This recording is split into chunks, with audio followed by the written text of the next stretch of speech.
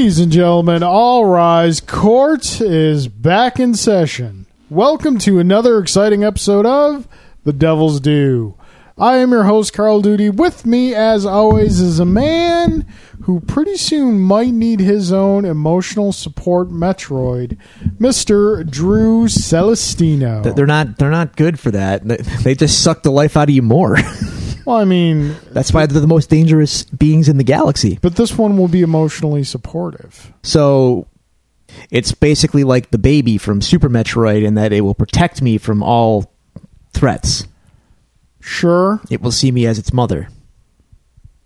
Kind of. And then, in my hour of need, it will latch itself onto me after sucking the life force out of my aggressor, and then give me the life force, thus giving me the super laser. I mean, maybe. All right. All I know is emotional support. Yeah. That's the extent. I could use some. Here we are, sir, back again. Another episode. How was your week? Well, you've seen what I'm living with still. Yes. We're on the track to completion, but we're still not done. You know what your kitchen reminds me of? What's it reminds me of the old instruction booklets for the original Transformer toys.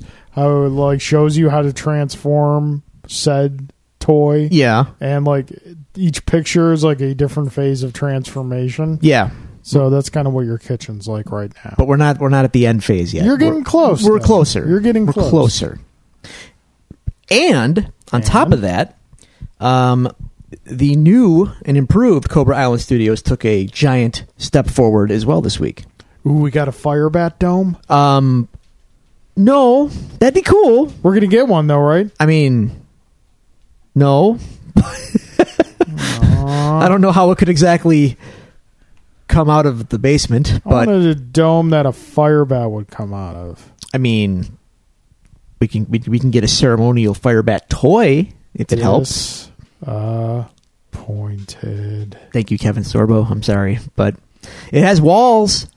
4 of them. Yeah, the room we're in now has 4 walls. Yeah, but this one will be better. Bigger. I'm still not hearing Firebat dome. Well, I can't help you there. I'm sorry. Right. It was a little out of the budget, especially with the impending delivery of the child in a few weeks. All right. Firebat dome. The rocking chair you're sitting in right now. Do I get to fly the Firebat? No, you're not qualified. Yes, I am. Okay. Of the two of us, which one actually owned a Terror Dome? Drome. Number 1, say it right. Number 2, that's irrelevant. I know we joked that you can fly your pilot, but you're not actually a pilot. Listen. Top Gun, the Nintendo game, taught me anything. That you can't land. I could fly. It's just taking off and landing. So you're basically Indiana Jones. Yeah. That's not bad. Fly, it's yes. not bad. Land, no. No. So don't feel bad. No one ever landed that damn plane. Quick question before we get back to your week. Did they ever release... I know they release it in anniversary sets and whatnot. Did they ever release a standalone Firebat in the original G.I. Joe run? Or I don't think so. Only get it as part of the Terrordrome? I think it was only part of the Terrordrome, but we had technology. I can Google this. As you're Googling it, continue to tell us about your week. Oh, I mean, this has really been it. The coolest thing that happened really this week was Jen's coworkers threw us a little baby shower. Nice. It was very unexpected and very nice. It was More 15 showers. people, and just lunch and drinks and more stuff. Stuff Stuff is stuff. Stuff is stuff. So it was very nice though. They didn't have to do that, and it was pretty cool that they did. So cool. It was pretty good. Other than that, pretty much low key. We had a game night. We played Dice Forge. Yes, that was enjoyable. Cool game. Customizable dice. What a concept. Yeah, good. Really good pace game. Yeah, it moved along pretty nicely. Let's see. I got the Firebat up. And let's see what Yojo.com has to say about it. Aha. Okay, the Firebat was first released with the Cobra Terrordrome at the U.S. toy stores in 1986. It included the Firebat Pilot AVAC, and it was also sold in 1987 and discontinued domestically in 1988. That's a little vague as to if it was sold independently or not. This is it was sold in, so that could be the Terradrome as well. But new paragraph. From 1988 to 1993, the Firebat was available via mail order from Hasbro Direct, but it was a brighter red rather than the original maroon. There you go. Right. There you go. Cool. So now we know more about the Firebat. And knowing is half the battle. I heard that somewhere before. Yes. So anyway, Dice Forge was cool. And then I also got a chance to watch the Devin Townsend Project Ocean Machine live Blu-ray on Saturday night. Or was it Sunday night? Whichever. Oh my God. Number one, that record is basically a perfect album as it is. And the live version of it was, my God, I'm still like picking my jaw up off the floor. Holy cow. Just epic. Cool. Epic. Anytime music gets me in a mood, I will rave about it. And that was just one of those things where it's like, man, this record has been like one of my favorite records for a long time. It's never been played live in its entirety. So here it is from last year, or no, this year maybe even. Sonic Boom, I believe, is the term I would use. All right, well, so it's funny considering what we're going to talk about later on in the show. Okay, well, there you go. That was my week. How about what's going on? My week was, like you said, we played Dice Forge Friday night. I tried Pad Thai for the first time. You did? I'm so proud of you. I really enjoyed it. It was very good. Yeah. I had it this past weekend again. Wasn't as good this time, but I got it mild, and clearly it needs a little bit of kick. You need a little spice. So that was really good. Dice Forge was fun. Once you're on the path of the ethnic food, it's hard to go back. I'm just gonna warn you now. Yeah. Suddenly, like, steak and potato is just like, oh, is that all you got? Because, Hey, I'm never going to kick a good steak out of Bedford and crackers. No, but you're like, steak, we've had some good times, but perhaps we could invite a little spice into the room here. So that was Friday. The rest of my week was pretty much just kind of focused on the new job and getting custom and whatnot. Lab coat. Yeah. So, yeah. Dr. Mario. Yes. It's me. I'll have you know Dr. Mario. that I'm hearing the music in my head right now. I never played Dr. Mario, so I don't know what the music sounds like. Well, there's 3 different songs, but they're all good. So, dear listener, if you'd like to tell us about your week, send us any questions or comments to the show, you can do so at the following locations. You can go to Twitter and follow us at Devils Do Pod. You can go to Facebook.com/Devils Do Pod. Give us a like there. You can email us at thedevilsdupod@gmail.com, or you can find all these resources available to you on our website, thedevilsdupodcast.com. And Drew, that does bring us to questions for the week. We do have a couple questions, as usual, submitted by the wonderful supporters of the show. The When Harry Met Sally of the Devils Do. Ooh. Mr. J. Gelsomino, Mr. Alan Waiters, but we have an added bonus this week, Drew, for we are joined live and in person by Mr. Alan Waiters. Alan, welcome back to the courthouse. Hola, ¿cómo estás? See, it's not just welcome back to the courthouse, Carl. Welcome back to the country. Welcome back to Los Estados Unidos. Yes, I'm back in Colombian form. Tell the people where you were, man. Pretty much everywhere in Colombia. We started off in Bogota first, the capital of Colombia.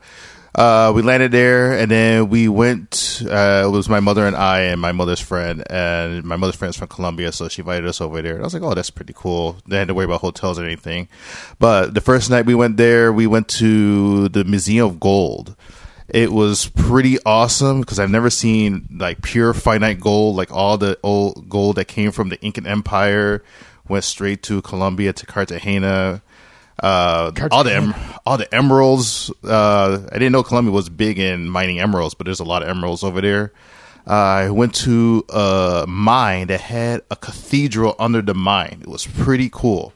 and there was also emeralds down there, gold, and there was like a sanctuary everywhere. So there was a spot so people could to stop and worship, and it was pretty cool. Then the next day we went to Cartagena. Well, we flew to Cartagena, which was awesome. And it's just like picture the French Quarter of New Orleans. It was just like that. Wow.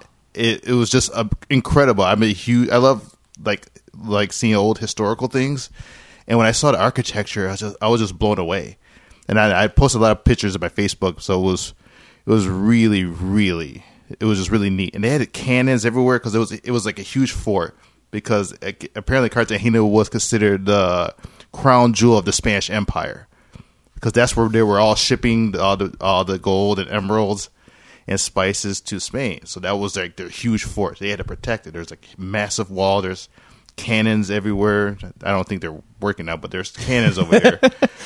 But it was pretty awesome. It was an awesome trip. I really enjoyed it. I got to see a lot of little towns, and the people were so friendly. And yes, the Colombian coffee is the best in the world, hands down. See, this is coming from a man who himself is a professed not a coffee drinker. That's right. So Well, he was kind enough to bring us some back, so we're going to give this. We're going to give this a go. We will definitely sample. It's very nice. When you were in Cartagena, did you stop and appreciate the fact that you were in the place where a large chunk of the film Romancing the Stone took place? Oh yeah, I loved it. It was just I was like, man, this is where Joan Wilder was. Joan Wilder. Ant-Man was here. Joan He was Wilder? Ant-Man. Ant-Man was here. That was pretty cool because, they have the old cobblestone roads too. They kept it very nice. It's considered one of the most historic places in all of the world. So, and they kept it pretty nice. Awesome. This little mule, Pepe. Love that movie. But yeah. All right, Alan, since you are here in person today, you were nice enough to send us in some questions, but that was before we decided to have you on site. So, you know what? You're here. Why don't you go ahead and just read your questions for us aloud? All right. So, Carl Andrew, will you be picking up the new Fantastic Four comic tomorrow? And at the time of people listening, it will be today. Yes. Yes, I will. The only question is, what cover do I want? Because there are many. Go with Alex Ross. Alex Ross is the safe bet. As I was remarking before we started recording, I'm also a big fan of the Art Adams cover, because Art Adams is a amazing artist who I almost feel goes underappreciated. I will peruse the interiors and decide on the spot. Okay. Wow. So you're not all in. I've never been a huge, I approach the Fantastic Four like music fans may approach the Beatles or Nirvana that might not listen to them regularly. I appreciate what they are and what they mean and what they represent, but I've never been a huge reader of Fantastic Four. I think you need the Wade Waringo run in your life. I think you would really, really, There's really a lot enjoy of stuff it. I got to read right now. It's just That's an easy brush off. That's fair. That's fair. listen. I'm sure it's quality, but it's read that or play Octopath Traveler. I see your dilemma. Yeah, but considering, never mind. We'll circle back to Octopath. If only all life's decisions were that difficult. They're not. All right. Follow-up question. What other titles do you recommend besides Saga? Is this for both of us? Oh, yes. Just like comic titles? Yes, comic titles. Oh, well. Yeah. It's pretty well-tread ground for us. It's just wrapping up, but it's continuing on in a new form. So this book called Descender by Jeff Lemire. Like I said, it's just ending, but its universe is continuing, and it's going to be called Ascender. So Descender just finished. I would say if you like Mass Effect crossed with E.T., crossed with Short Circuit, with a dash of the movie AI, that's kind of Descender. It's about like robots in the future that decide to take over all civilization and start killing humans. But a peace has to be brokered. So Terminator. You Yeah, could have just said Terminator. No, it's not. It's not like Terminator at all. Actually, what you describe sounds like a bad meth trip. Well, because the main character is a robot boy. Okay. So like AI, he's like a robot companion for a family, and he also holds the key to stopping the war for whatever reason. Okay. And the way the war got kicked off was at a certain point in human history, or galactic history, I should say, because this is a galactic tale. Humans and machines coexisted fine, and then out of nowhere, giant planet-sized robots showed up in the solar system and nuked a planet. Like the Eternals? Kind of like the Eternals, yeah, or the Celestials. The Celestials, yeah. Like that. And that kick-started the war. So humans immediately started to become distrustful of machines and started to reject them and started to scrap them, and it became like a thing, and there's like a robot homeworld now, and it's a really good series. So Cybertron. I strongly recommend Descender. That's a really great one. And I'll say it on the show a million times. Basically anything by Ed Brubaker is going to be worth your time. So Kill or Be Killed just ended. His latest series with Sean Phillips on the art, and it was excellent, as they almost always are. So whatever they do, I would recommend that to you. And that's good for now. Those two are some of my recent favorites.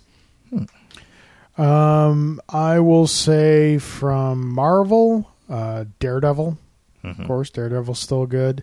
Amazing Spider-Man, even though the last page of issue 2 left a bad taste in my mouth, all the pages leading up to that have been fantastic. I like that one too. Trying to think of what else from... I think that's pretty much it from Marvel. DC, Batman. Tom King is just doing amazing on Batman. I personally enjoy Hal Jordan and the Green Lantern Corps. And then indie, I would say, like one of the great standbys going on a couple of years now has been Mark Waid's Archie. Is still fantastic. So those are my suggestions.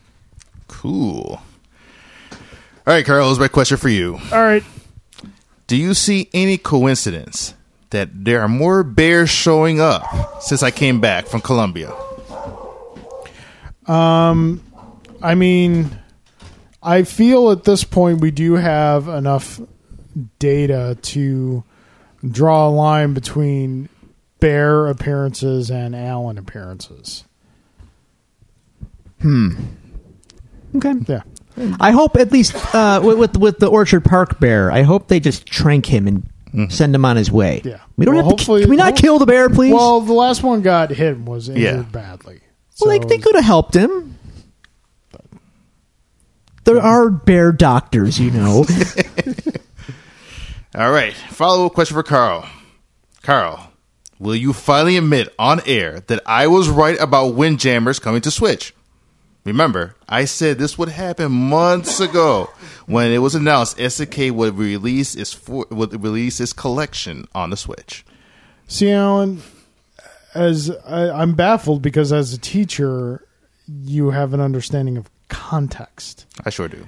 The context in which you said Windjammers was coming out was on the SNK collection, to which I said, no, it is not. Because I got all excited that Windjammers was coming to Switch, because you told me Windjammers is coming to Switch on the SNK collection. Excuse me. And it turned out it wasn't. I never at one point said that Windjammers would not come out on Switch. I'm very happy Windjammers has been announced on Switch, and you two better buy it, because it's one of the most amazing games ever made. Well, I will. Definitely will. All right, and Mr. Drew. Yeah? Here's your question. Drew, if you can pick a celebrity or a comedian to watch the next Avengers film, who would it be? This is based on the Leslie Jones experience? Yes. I would like to see. Oh, yeah, dude. If you ever get a chance, I know you don't watch the show. Yeah. But if you ever get a chance, go on YouTube, look up Leslie Jones watching episodes of Game of Thrones with Seth Meyers. I think I've seen clips of this. It's bananas. Oh, my God. I would watch anything with Leslie Jones. She's definitely my pick. She's funny. So, any celebrity? Hey, any celebrity or whatever to watch anything with? Is that no? The next Avengers. Avengers film with. I would put in the caveat this would be your second viewing because you don't want to be distracted on the first viewing. Yeah, God no. Does it have to be a celebrity? Celebrity or comedian? Celebrity or comedian? Are you saying comedians aren't celebrities? Well, not necessarily. Not necessarily. Yeah. This is a bit of a. I'm not super familiar with modern comedy, so it's hard to be relevant here. If he were still alive, I think watching basically anything with Mitch Hedberg would be quite an experience because he's like my favorite comedian ever. Although he does have superhero knowledge, though maybe not as Marvel focused, but maybe something with watching with Jerry Seinfeld might be kind of interesting since he was such a big superhero fan. So there you go. Well, those are my questions. Okay. Cool. Thank you very much, Alan. All right, and moving on to Mr. J.J. Olasamino. Drew and Carl, given the recent debate on the forward progress of the show... Yeah, it's a thing. Do you feel that you and Drew should change formats and cover the cinematic works of Kurt Russell and Jean-Claude Van Damme and record at Russell's Steakhouse? Ooh. You can call it Russell's and Brussels. If we could afford to eat at Russell's Steakhouse once a week, I would be all for that. It's quality wordplay. It's quality wordplay right there. It's got layers. Yeah, it's Brussels. You gotta dive deep.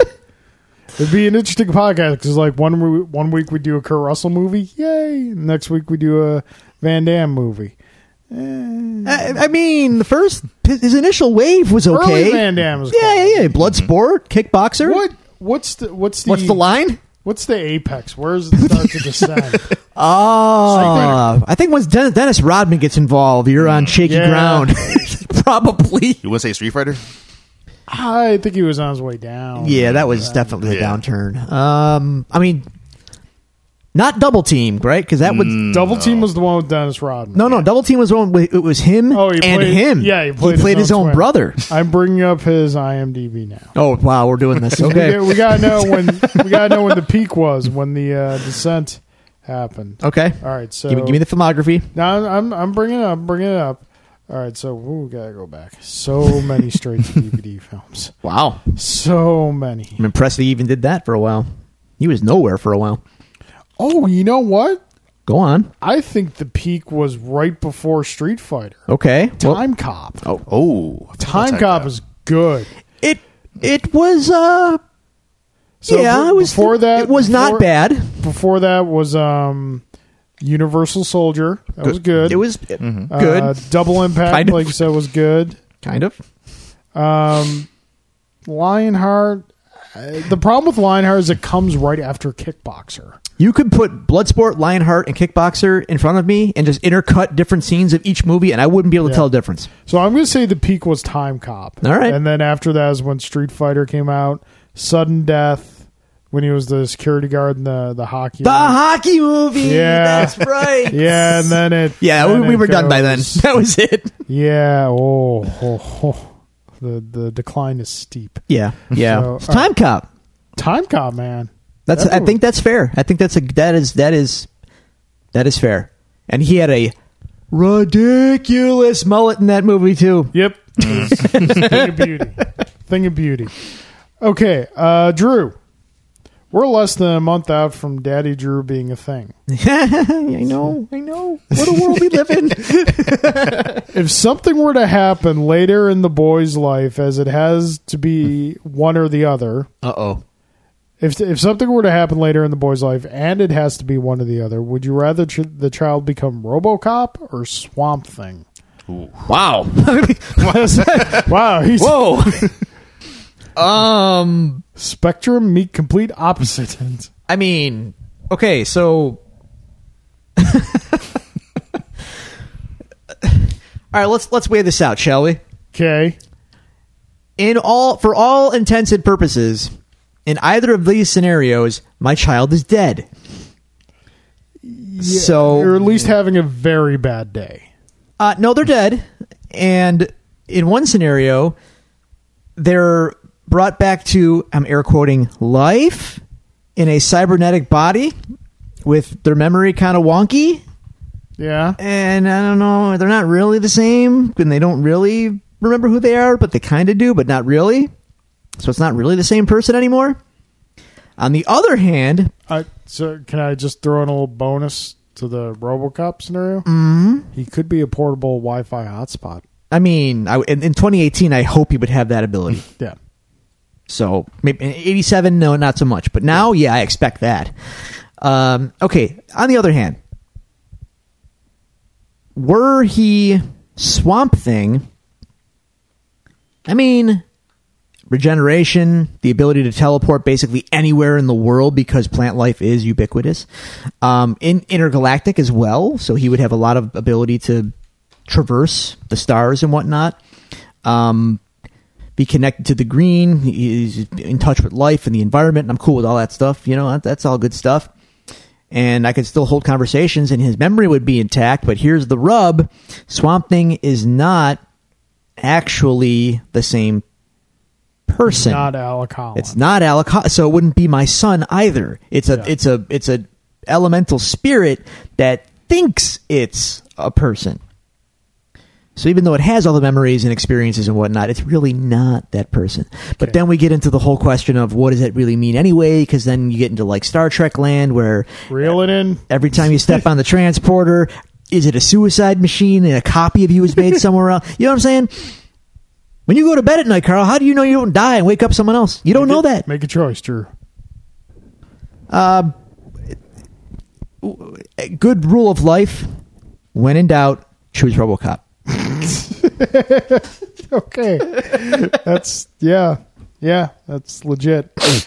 Carl, did you take into consideration my idea for giving Alan his own segment on the show each week where he answers his own questions via Skype?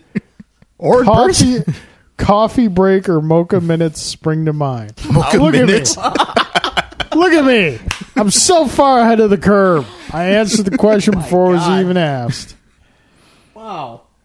All right. Thank you, Alan and Jay, of course, for your questions. Yeah, we thought about it, and here we are. Yeah. So,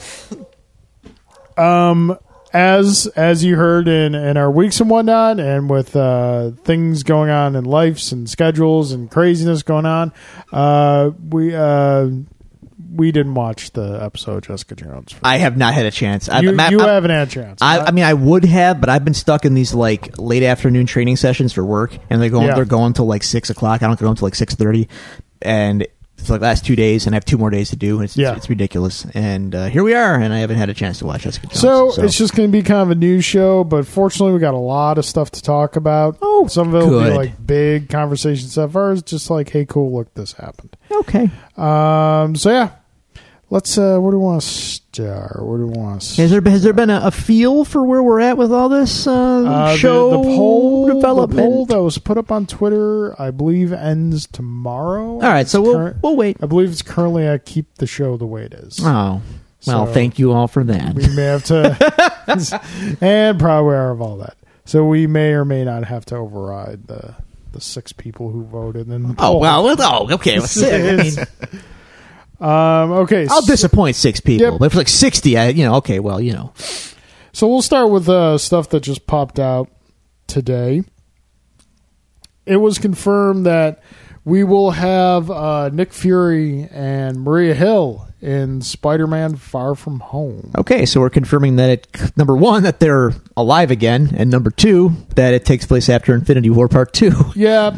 Again, kind of going back to one of the debate, is it great to be living in this time? Is it not, with all the information we have and whatnot? So two more characters you could check in the safe box. Swerve, bro. It takes place before Infinity War. Like Ant-Man. It just kind of dovetails into it. That'd be a cheat, though, wouldn't it? I don't think they'd do that considering how long after Infinity War or Avengers 4 it's coming out. So, but I think this is cool. I think that'll be an interesting chemistry between Spider-Man and Nick Fury. You do realize what they're doing, right? What? They're doing the Peter Parker Agent of S.H.I.E.L.D. gimmick. Remember that What If issue? Well, no, that's been the whole like Peter Parker, Nick Fury things. They've been doing that a lot in like a lot of the animated series. So yeah, this definitely has precedence. Okay. So yeah, but cool. Yeah, sure. Alan, any thoughts on? I thought it was pretty cool. I was like, oh, that's pretty cool. You know, having Samuel Jackson, and I think in the recent spectacular, the one on Disney Spider-Man, like Fury, Coulson, and Maria Hill was involved heavily with Peter Parker. Yeah. So I'm thinking they're trying to take that angle. I could be wrong. And also, I don't know if you guys noticed too, in Infinity War, it was just caught. Obsidian Maw had what looks to be Captain Marvel's costume on his belt. Really? Yeah, if you look it up, We'll have the Blu-ray next week, right? Next week? Yeah, next week, the 14th. Okay. But I saw it. It was on the internet. It was on the various sites. I saw it, Reddit. They zoomed in Obsidian Maw, the big Hulk-looking guy. Yeah. On his right side, there's like a little red, blue, and gold thing, and they assume it's part of Captain Marvel's costume. So there could be a little tie, or it could be. It's a wink. Yeah. I mean, like when Iron Man had Cap's shield in his workshop or whatever. Right. But people are buzzing all over on the internet right now. Let them buzz. Let the internet buzz. By the way, I saw Infinity War twice when I came back on the plane. That's pretty cool. So I was like, 3.5 hours. I saw Justice League on a plane. Yeah, how did that go? Stunk then too. It's terrible. So, speaking of the DC stuffs, we officially have a Batwoman. There's a show, right? Did we discuss last week that Batwoman's getting her own show after she's introduced in the crossover event? Yeah, probably. Actress Ruby Rose has been cast as Batwoman. Ruby Rose currently is in Orange is the New Black, and she's done like a bunch of action films here or there. I mean, I don't see anything that leads me to believe this is necessarily a horrible casting. She's a name. She's been on TV shows, so it seems like a natural thing. Yeah. She hasn't led a show, but this is maybe a big break for her. Yeah, so it'll be interesting to see how she's introduced, and because they're going to introduce her in the crossover, like once a season, all the shows cross over. And then the next season, I think, is when her show starts. So I'm very interested to see how they're going to handle this. We just want to know if they're going to mention Batman, or is he off limits? Because you know how they operate over there. Yeah. It's weird. But they're going to mention Batman in Gotham, Drew. I'd have to care about Gotham to have a weigh in on this. Yeah, not many people do. I know Gotham's a thing. I don't know why it's a thing. So, from the good side of DC live action, we move now to the dumpster fire. So this is the good side. It was reported earlier in the week that Warner Brothers is officially developing a Supergirl film. Okay, let me stop you right there. Okay. Why? We have a show. People seem to like the show. To answer the question of why on itself, because we're living in a world where Supergirl is an established commodity. Okay, but this is the company that can't make a good Superman movie. We're going to trust them to make a Supergirl movie? Again, we've got the show. It's right there. People like the show. Counterpoint. They did make a good Wonder Woman movie, so. Oh, see, I didn't think. Okay, maybe they're kind of steering into what they do well. They did it right once. That's one out of like 6 attempts. So they're not the Cleveland Browns. No. They're just the Detroit Lions.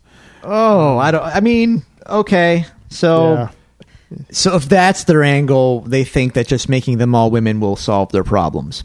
I'm not saying that's their angle. I'm just saying it's, that's.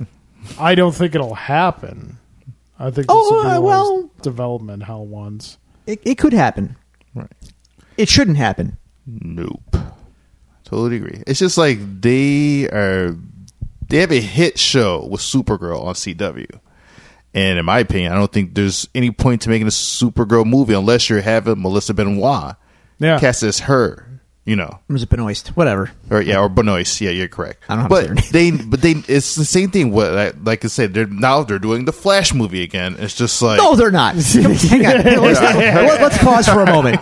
Allegedly, let's pause for a moment. That show is very successful. Yes, and there was a time when, sure, 2 versions could exist, right? Right. But I think now that show is so ingrained on geek culture subconsciousness. Yeah. I don't even watch it, but I know all the memes about it, and people are really dialed into the Flash show. There is no demand for more cinematic Flash at all. No. We don't need 2 of this. We like this one over here. We have him. He's cool. We like this one. Yes. Ezra, you can go away, buddy. Thank you. Go be quirky in some other movie. We're good here. Yeah, okay, sure. So yeah, no, I'm with you, Alan. I don't get you have such. But again, it's that old pre-2008 way of thinking. Well, that's television. Well, those are the comics. We're doing this stuff over here. It's just not. It just doesn't work anymore. So yeah. All right, on to more enjoyable things. Are we still in the dumpster fire? No, we're not in the dumpster fire. Oh. That was the only. Sorry. What do you want me to do? Okay. Did you see Zack Snyder confirmed the identity of Dead Robin? Cast in the Joker movie. Yeah, whatever. There you go. Did you see that Zack Snyder confirmed the identity of Dead Robin in Batman vs Superman? Did I see? No. Do I care? Well, when you think Dead Robin, who do you think of? Jason Todd. Yeah, you're wrong. I'm going to guess he said it was Dick Grayson. It was, yes, Dick Grayson. Because, yes. Yes, because, the same reason that we shot Jimmy Olsen in the face. Yeah. In the start of the film. Yeah. All right, so on to a company who knows what they're doing, Disney. Mostly, yeah. We have discussed a couple times the upcoming live-action Star Wars television series with Jon Favreau, and more than one occasion when we have discussed it, the question of budget.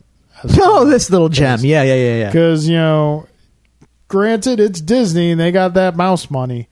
But a live-action Star Wars series, you would think, would have a pretty big budget. That's what yes. The budget has been revealed. 10 episodes, $100 million. That's not a lot. Yeah. That's a lot of money. That for a television series is not a lot of money. That is a Game of lot Thrones of money. spends almost that much per episode. No, they don't. No, yes, they do. Oh, yeah, they do. Yeah. Oh, yeah, they do. They spend a ton of money. They don't spend $100 million an episode. Alan, the economics of that don't make any sense whatsoever. Yeah, internet that for me, please. There's no way. That's bananas. So so $100 million, 10 episodes. I don't think it's a huge budget, which indicates that it might be like a smaller scale series, which I don't think either one of us would necessarily be opposed to. You don't think that's a big budget? Okay, I mean, I guess I'm wrong, but to me that sounds insane for a Star Wars live action series for 10 hours. When you think that like a 2-hour Star Wars film costs, I think like $250 million. Mm-hmm. Technology has come so far that you don't need to spend that much money to make a good Star Wars TV show. In fact, I would rather they don't spend that much money to make it. No, I'm not saying that it's a bad thing. I'm just saying, what does this kind of indicate as far as the direction they're taking with the show? Alan, you got some answers for us over there? So this right here is according to a report from Variety. The Game of Thrones cost a staggering $15 million apiece. Okay, 15. That's a far cry from 100. He's got a point. It's a far cry. $10 million an episode is a lot of money, even if it's Star Wars. That is so much money. And so I'm just looking at the big price tag. 100 mil. They're going to spend 100 mil on a series they're going to put on a streaming service. Yep. Oh, I don't know. I don't know about all that.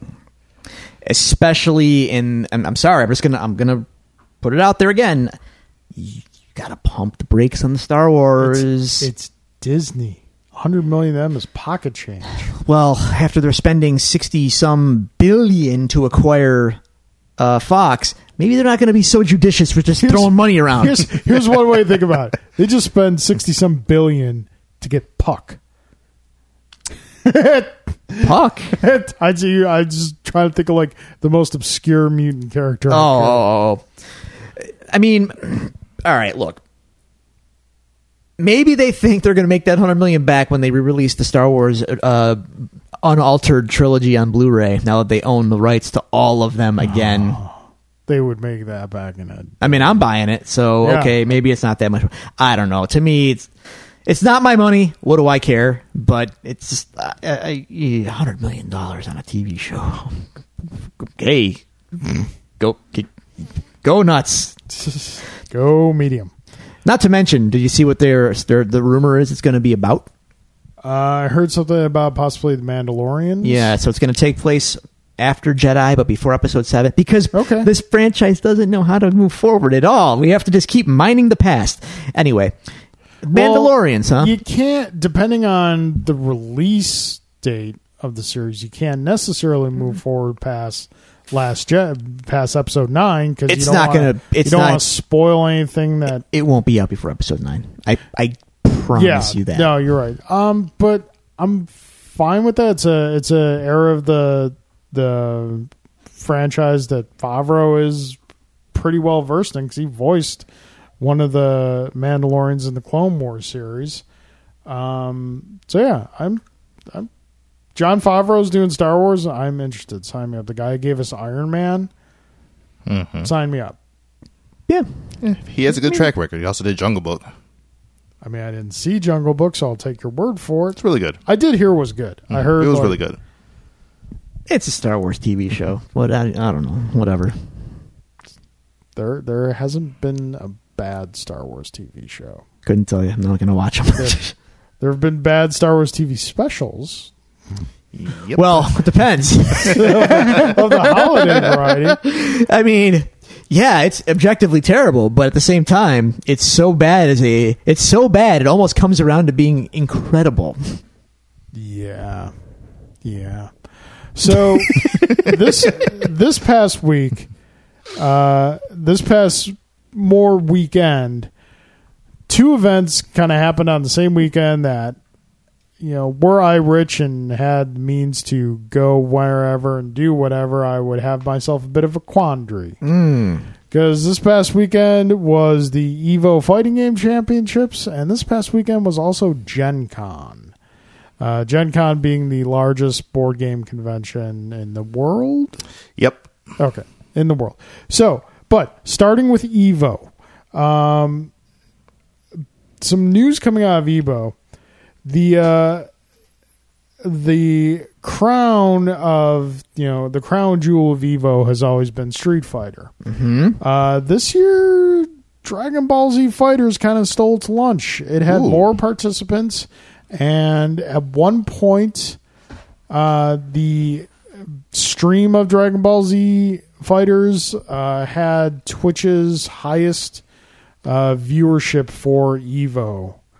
Which is saying something. This game's been on a tear all year, and it's just been this huge... It's one of those things that checks all the boxes, like the style of game it is, in the absence of a I don't want to say legitimate Marvel versus Capcom game, but in the absence of a good Marvel versus Capcom game, really gave fans of that style of fighting game what they wanted. And then the IP, the Dragon Ball Z IP, just being something that pretty much everybody in the fighting game community is familiar with, has that attraction to it. It's like the perfect storm of things, and this game is really, really taken off. So, whereas I'm not surprised that it kind of eclipsed Street Fighter at EVO, it still is worth mentioning, given EVO has been predominantly a Street Fighter tournament for its lifespan. Right place, right time, and if you think about the longevity of each IP, I mean, ultimately, Street Fighter is an old IP, and Dragon Ball's older. It is, but there's a generation of kids that grew up with Dragon Ball that are now coming of age, where they're becoming adults now. They're in their 20s, probably early 30s, possibly at the oldest, I would say. This is like the time of the Dragon Ball generation, and now they have this game, which is a very good. So it's a great game for an audience that is right now spending money and active. So it's kind of, like you said, it's kind of a perfect storm. Whereas Street Fighter, it had its day when we were of a certain age, and it's kept going, but its relevance, in my opinion, has declined. Even though the fighting game community keeps it going, Street Fighter as a whole, it keeps mining the same old well. So it's like Street Fighter 2, and that's kind of what everyone knows in a way. I think Dragon Ball is a little more universally. It's a little more universal in that it had an animated series, it had a manga. That was a lot of people's introduction to it, where Street Fighter was mainly just a game. I'm going to disagree when you say Street Fighter's relevance has declined. That's just not the case. Okay. In as far as in the fighting game community or in the mainstream gaming, Street Fighter is still. I mean, it was in decline. Like fighting games as a whole went through kind of like a desert period where we weren't getting much of anything. Then 2008, right. Street Fighter 4 comes out and reestablishes the brand, and but even that wasn't on par with the fever pitch that 2 had. Like it was a return to form. I would never dispute that at all, but it is not. It's not as relevant as it was when it was the hottest thing in the world. Is what I'm saying. I would say it was more of a fever pitch than 2, only because of the accessibility of the game with its already built-in notoriety. Because you had the introduction of online play and things like that. I'd say it attracts more, and plus you can't discount, Street Fighter 2 first out. You got to pay to play it each time you want to play, where this one you just pay for it once, you can play all you want. So, but we also, so that was big. They're not greenlighting Jean-Claude Van Damme movies with Street Fighter nowadays, buddy. No, but that was a 90s thing. That was hot. Raul Julia. Rest in peace. I'm not saying the movie killed him, but I'm not saying it didn't. Jean-Claude Van Damme doing that sonic blow. You know that kick you saw in the trailer? Killed him. So we also got a new character announcement for Dragon Ball Z Fighters. Cooler. Ah, yes, Cooler. It's coming to the series. Older brother Frieza. Yes. And proud we are of all of that. I like the game. I enjoy it. I don't have the time to dedicate to being good at it. And I haven't kept up with the DLC at all. But the game is fantastic. It's very solid. And now I'm glad that there's the beta version on the Switch now. Yes. It's coming out on Switch, huh? It's coming out on Switch. See, look at this. Yep. See, they're starting to come around, Drew. You're getting your third-party stuff. By the way, Octopath Admittedly, Traveler. after everyone else gets it, but still, I'm happy to see it. Oh, also, the note, folks, Octopath Traveler has gone over 1 million copies already. That's actually... It's hard to keep up with demand. That's almost astounding to me. Like I knew it was going to be popular, but that's very in Japan. Popular. You can't get any physical copies. Europe, you can't get any physical copies. I think here in the U.S. too, you can't get any physical copies. That's insane, and it's in high demand. That's awesome. It's awesome. It's a great game. It's a great game. I mean, really it scratched an itch that clearly people wanted their old school RPGs back. Yep. Sorry, Square, but your melodramatic voice acted crap over the last 15 years is maybe not what people wanted all along. It's got some voice acting in this one. Yeah, but I can skip it. Yes, you can. I can just keep pushing the A button. I'm good to go.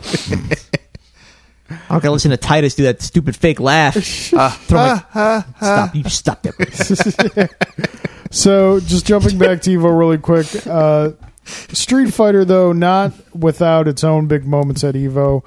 Not only they had already announced the season of characters and who was coming out, so it was expected that Sagat trailer was going to be shown at the end of EVO. But it wasn't at first. Mm-hmm. At first, they surprised everyone by showing the trailer for the new character G, just letter G. He is the president of the world, and like we have, and they showed his trailer, and then showed Sagat's trailer, which was a big surprise. And then even bigger surprise was that they said both characters would be available the next day. Oh. So that was really cool. Sagat has got a pretty sweet look to him. He's not like the massive bulk monster he was in the Alpha series, but he's not like thinned down like he is in the original Street Fighter games. He's got a really nice look. They brought back his original Street Fighter 2 stage. Like the classic, the reclining statue. Buddha? Yep, the Yeah, reclining nice. Buddha. He's got a tiger with him in his intro, so you know, because he does tiger stuff. He does. Yes, so everybody is very happy Sagat is back. She never took him out. It's not that they took him out. It's just, you know, I've thought this about in fighting games, especially, well, mainly fighting games. Ever since I was a kid, when you make a sequel, never take people away. Just add. I hate to see people taken away because everyone is someone's favorite. I disagree with that. I agree that everyone's someone's favorite. I think that you need to have room to grow, and just rehashing the same old characters kind of hinders that. Still put new people in, but don't take away. It's Mortal Kombat 3. It's like, oh yeah, Scorpion, Sub-Zero, and they're all gone. Yes. What are you doing to me here? No Goro. There's no truth in this art. You're the one who always wants new things in the story to move forward. I know. Hey, look, I'm not saying it makes sense, but yeah, that's what I think about it anyway. So that was EVO. Congratulations to Problem X for bringing home, I believe, Europe's first EVO title, defeating reigning champion Tokido in the finals. But the other event that was going on this past weekend was GenCon. Oh, yes. And oh, boy, the things that got announced at GenCon. I should just point out that if you would have went to either one of them, you would have probably been the best smelling person there. I'm just going to let that lie. I disagree with that as well, especially for EVO. I think you're... Oh, no. I'm not saying that. I'm confident. I'm not... I'm very confident in that statement. I'm not saying that element is not there in a small respect, at least at EVO, but it's much... Yeah, it's not what you're thinking. Okay. But GenCon, Alan. Yes. What did you hear out of GenCon that got you excited? Now I'll talk about what I heard. GenCon, definitely the games that we both agree on. Definitely Reef was a huge hit. Definitely a hit. Reef being the follow-up to Azul. Azul, yep.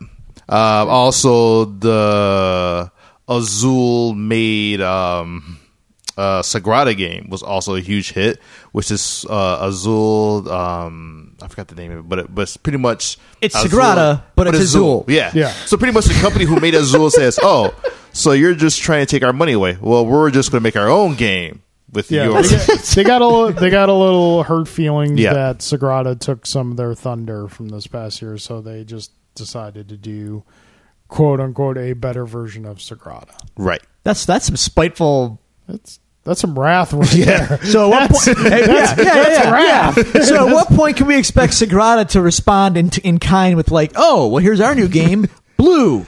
No, they just made it. See? The only thing that Sagrada did was have an expansion to make it more. So now it's up to 6 players, which is pretty cool. Okay, that's good. Another game to note that was also big was Coimbra, which is based on a Portuguese town, I believe. It's a 4-player game, and it's a worker placement. It's a huge hit. And Scarabaya is another huge hit that was over there. So what's Scarabaya? Scarabaya is a 4-player game, and it's you're all archaeologists, and you're trying to establish camps across 4 corners of the globe and uncover the long lost golden scarabs of Scarabaya. So that's what Scarabaya is. It's a huge hit. Gloomhaven, which I got, and they also announced an expansion to that to add more players.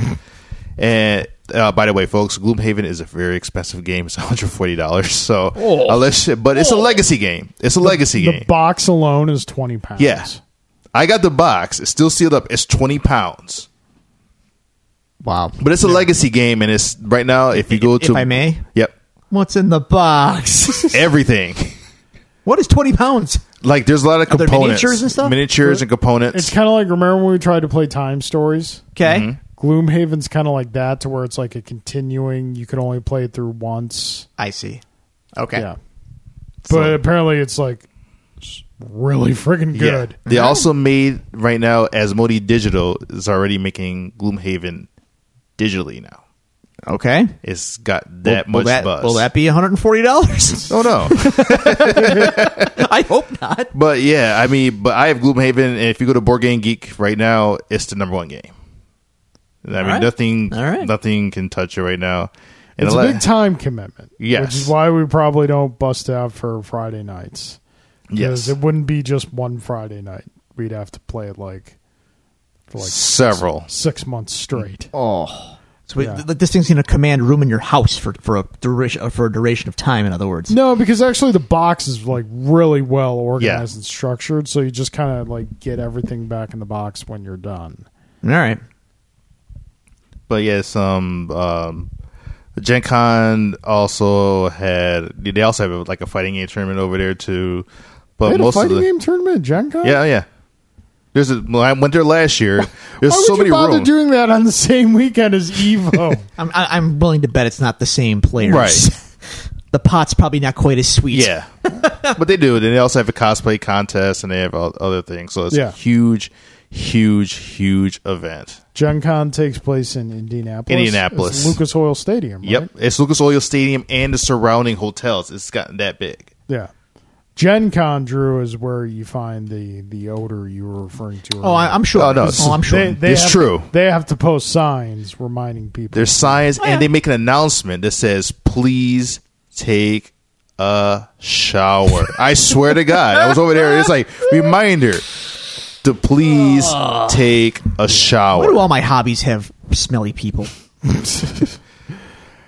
So comics, wrestling, games. Is that all you got for GenCon? And the other one was Hitler's Reich. Wait, what? Topical.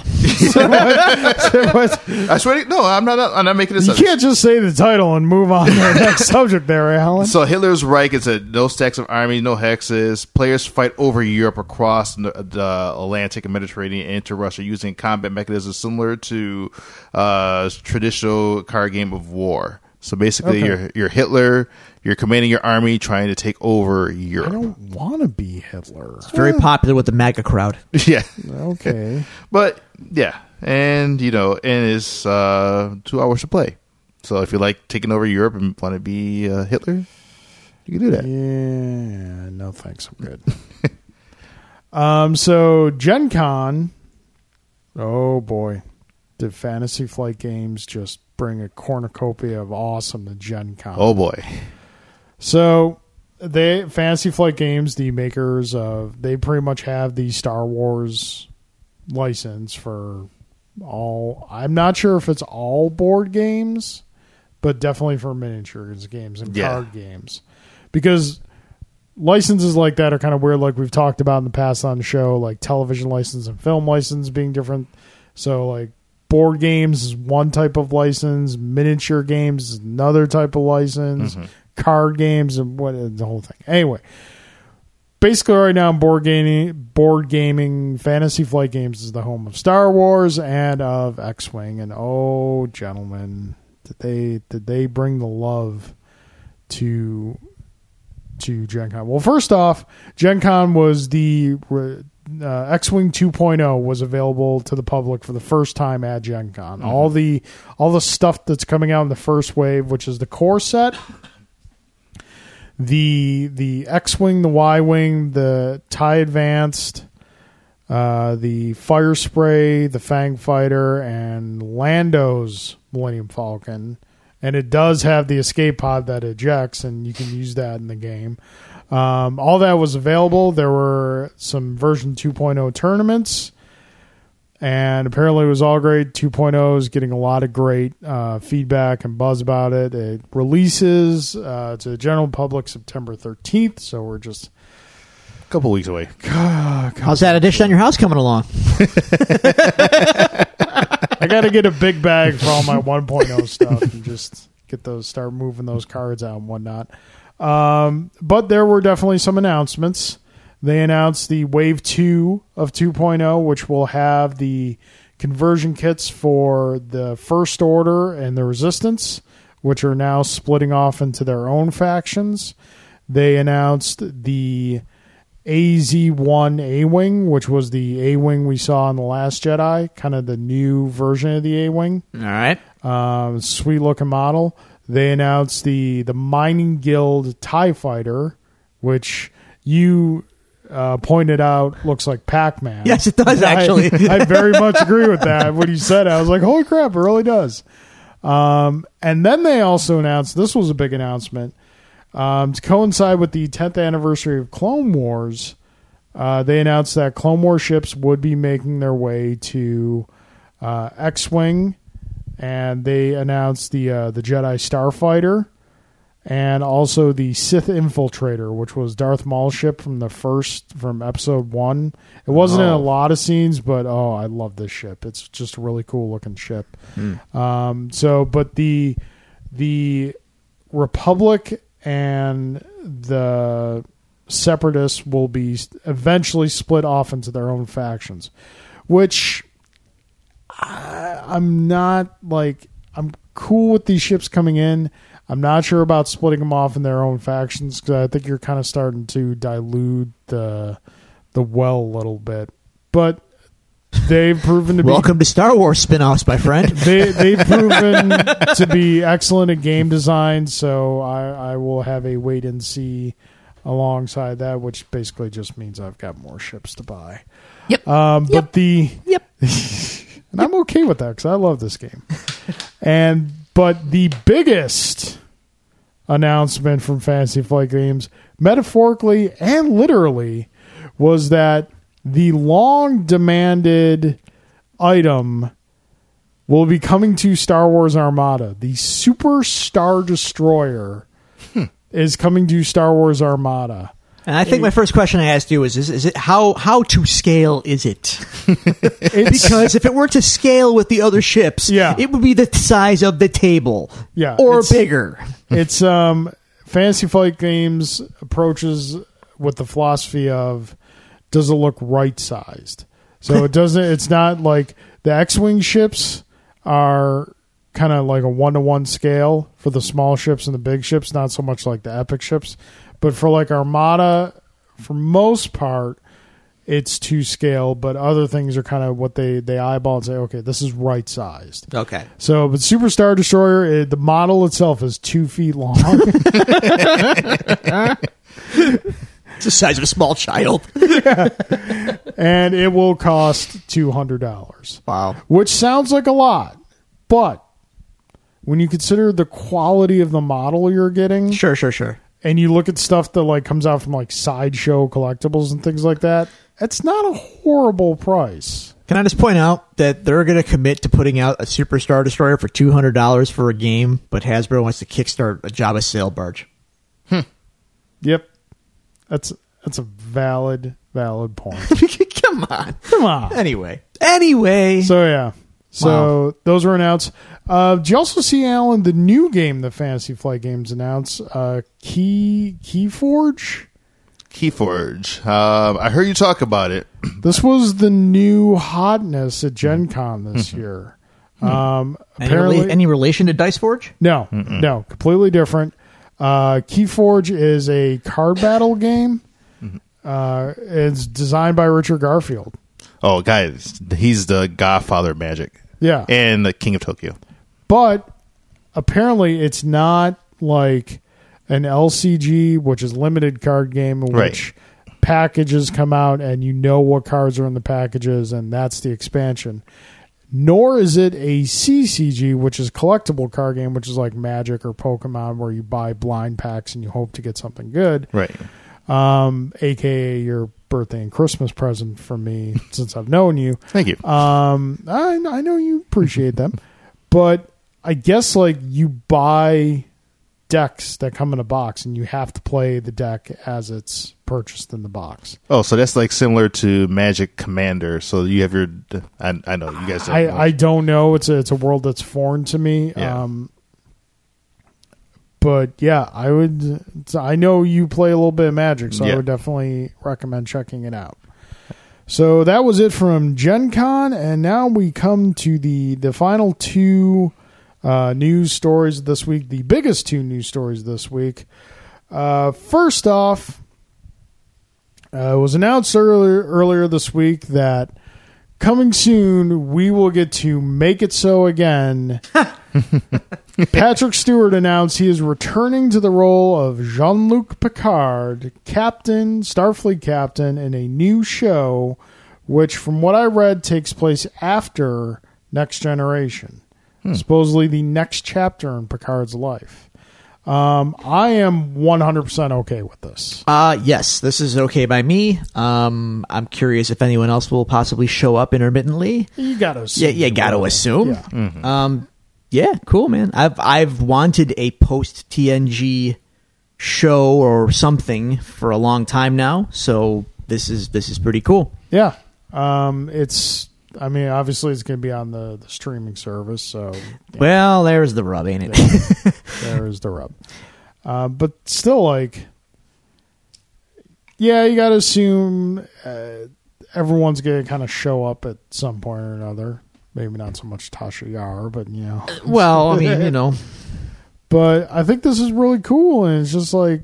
He was just like, you know, considering the last thing we got was Nemesis... Yeah, we could use some better closure. To be fair, of all things, the prequel comic to the first relaunched Trek movie, the J.J. Abrams movie, the first one. Yes. You know that the plot involves Spock coming back in time. Yeah. The prequel comic takes place post TNG, and Data is the captain of the Enterprise, and Picard's an admiral, and like everyone kind of shows up, and they're all like on all hands on deck to discuss the problem with the supernova or whatever that was going to kill Romulus and all that stuff. Like it's all like the build up to how Spock decided, okay, I'm going to go back in time to fix up. Like it's the prequel comic to the movie, and it's really cool just to have, even in comic form, just to have Picard and Data and the Enterprise and all that crew together again, but later on in their lives. So we're getting a show. Okay, cool. Bring it on. I just hope if they're going to make Picard an admiral or something, he doesn't follow the trend of Starfleet admirals who are jerks. Because if you seriously go back and watch Star Trek, like every admiral is a jerk. Yeah. Kirk was an admiral for a little bit. Yeah, he had a moment. Then he got demoted. Then he kirked it. To be fair, he's lucky they didn't like put him in prison because he kind of commandeered a ship and destroyed it. Yeah, but he also, saved the Earth. It was a ship that was scheduled to be decommissioned. So still, it's not like he crashed Daddy's new car. And they gave him the keys to Daddy's new car, and then they gave him a new one. Yeah, I mean, like, here we're sorry, you bad boy, you're bad for crashing the car. Here's a new car. Okay, cool. So yeah, that's get more Picard. Do you think Shatner is secretly kind of upset because he's kind of expressed some regret that like he didn't quite get to go out the way he necessarily wanted, even though he did, but he didn't? I mean, I don't think he really cares. Yeah, I don't think either. Get a life. It's just a TV show, Jay. Alan, any thoughts on the return of Picard? Yeah, I actually like Picard, and I'm looking forward to it. I just, like you said, what if there's other more, old casts that start to pop up? Yeah. That'd be pretty cool. Great Captain, not my favorite, though. Michael Dorn is on the phone right now. Yeah, probably. He's hungry. Is LeVar Burton on the phone, too? Does he need to be? I mean, yeah. I mean, he's still collecting his Reading Rainbow checks, bring too. all of them. Bring them all in. Yeah. Whoopi, too. Jonathan Frakes is growing the beard right now. I don't think he ever shaved it. Did he? Even better. Yeah. No, he did. You remember? Did he shave? He shaved it for Nemesis. For one of the movies. Yeah. What a bad call that was. Yeah. Whoever made that movie, it's like, did you not realize that the quality of the show went up dramatically when he grew the beard? You could draw a line. You can draw a line. It's a TV trope. It's called growing the beard. It's the line of demarcation when the show improves. It's a TV thing. Yeah. Sisko was always my favorite captain. He's the most morally complex. He punched Q once.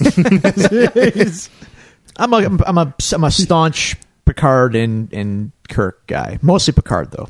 Yeah, I'm not poo-pooing either one of them. I'm just saying personal favorite is always Sisko. Yeah, sure. Okay, so there's that. Last news story of the week. Most show-relevant news story of the week. Earlier this week, it was confirmed. Not only what we already knew is that Daredevil Season 3 was coming, but gentlemen, Daredevil Season 3 is coming this year. Yeah. Yes. 2018. That's surprising, man, because fall is Iron Fist, right? Yeah, Iron Fist should be coming out next Iron month. Fist is in September. Yep. So that means... So that means Daredevil is November? going to be, I would say, either November or December. All right. Let's do this. Here we go. Show me Bullseye. Yeah, I would say, I want to see Bullseye in his classic costume. You're not going to Bullseye. see the classic Bullseye. Well, costume. he better have a mask. You should know better. He better have a mask. Put a mask on. That's all I ask. That's all I ask for. We just need the mask. Give the man a mask. The mask. Yes. Yeah. We watched a movie where he didn't have a mask, and I don't want to see that again. Well, do we... Let me ask you this, because I think we talked about this in a recent episode. Do we need the mask, or we just need like something on his head with the target on it? Like a beanie or something. No, beanie's not going to work. Has to be the mask. I want the mask. I don't think the mask works. It works. We'll make it work. Look at Iron Fist. They got him the mask. They gave him the mask? Yeah, his mask is better. Is it, though? Yeah. No. Bullseye is iconic. Iron Fist is, Iron Fist is immortal.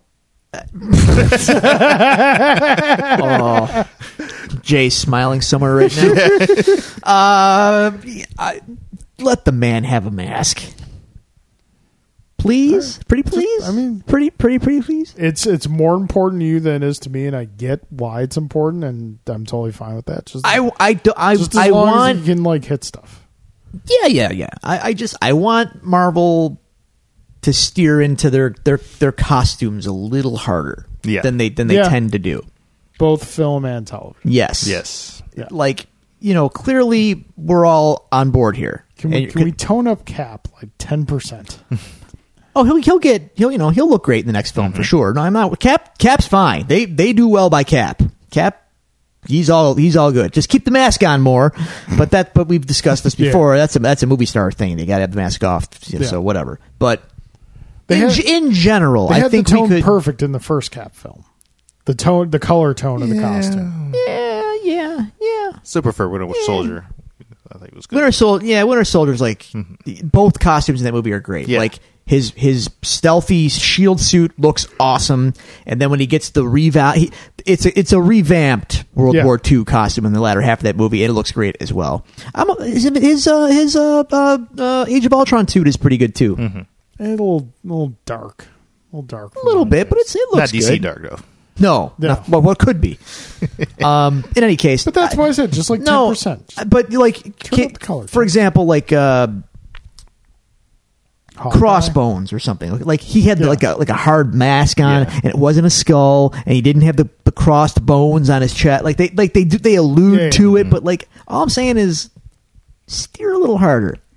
let's just embrace what we are here. Right. Let Zemo put on a purple mask. Exactly. Rostify them all by 10%.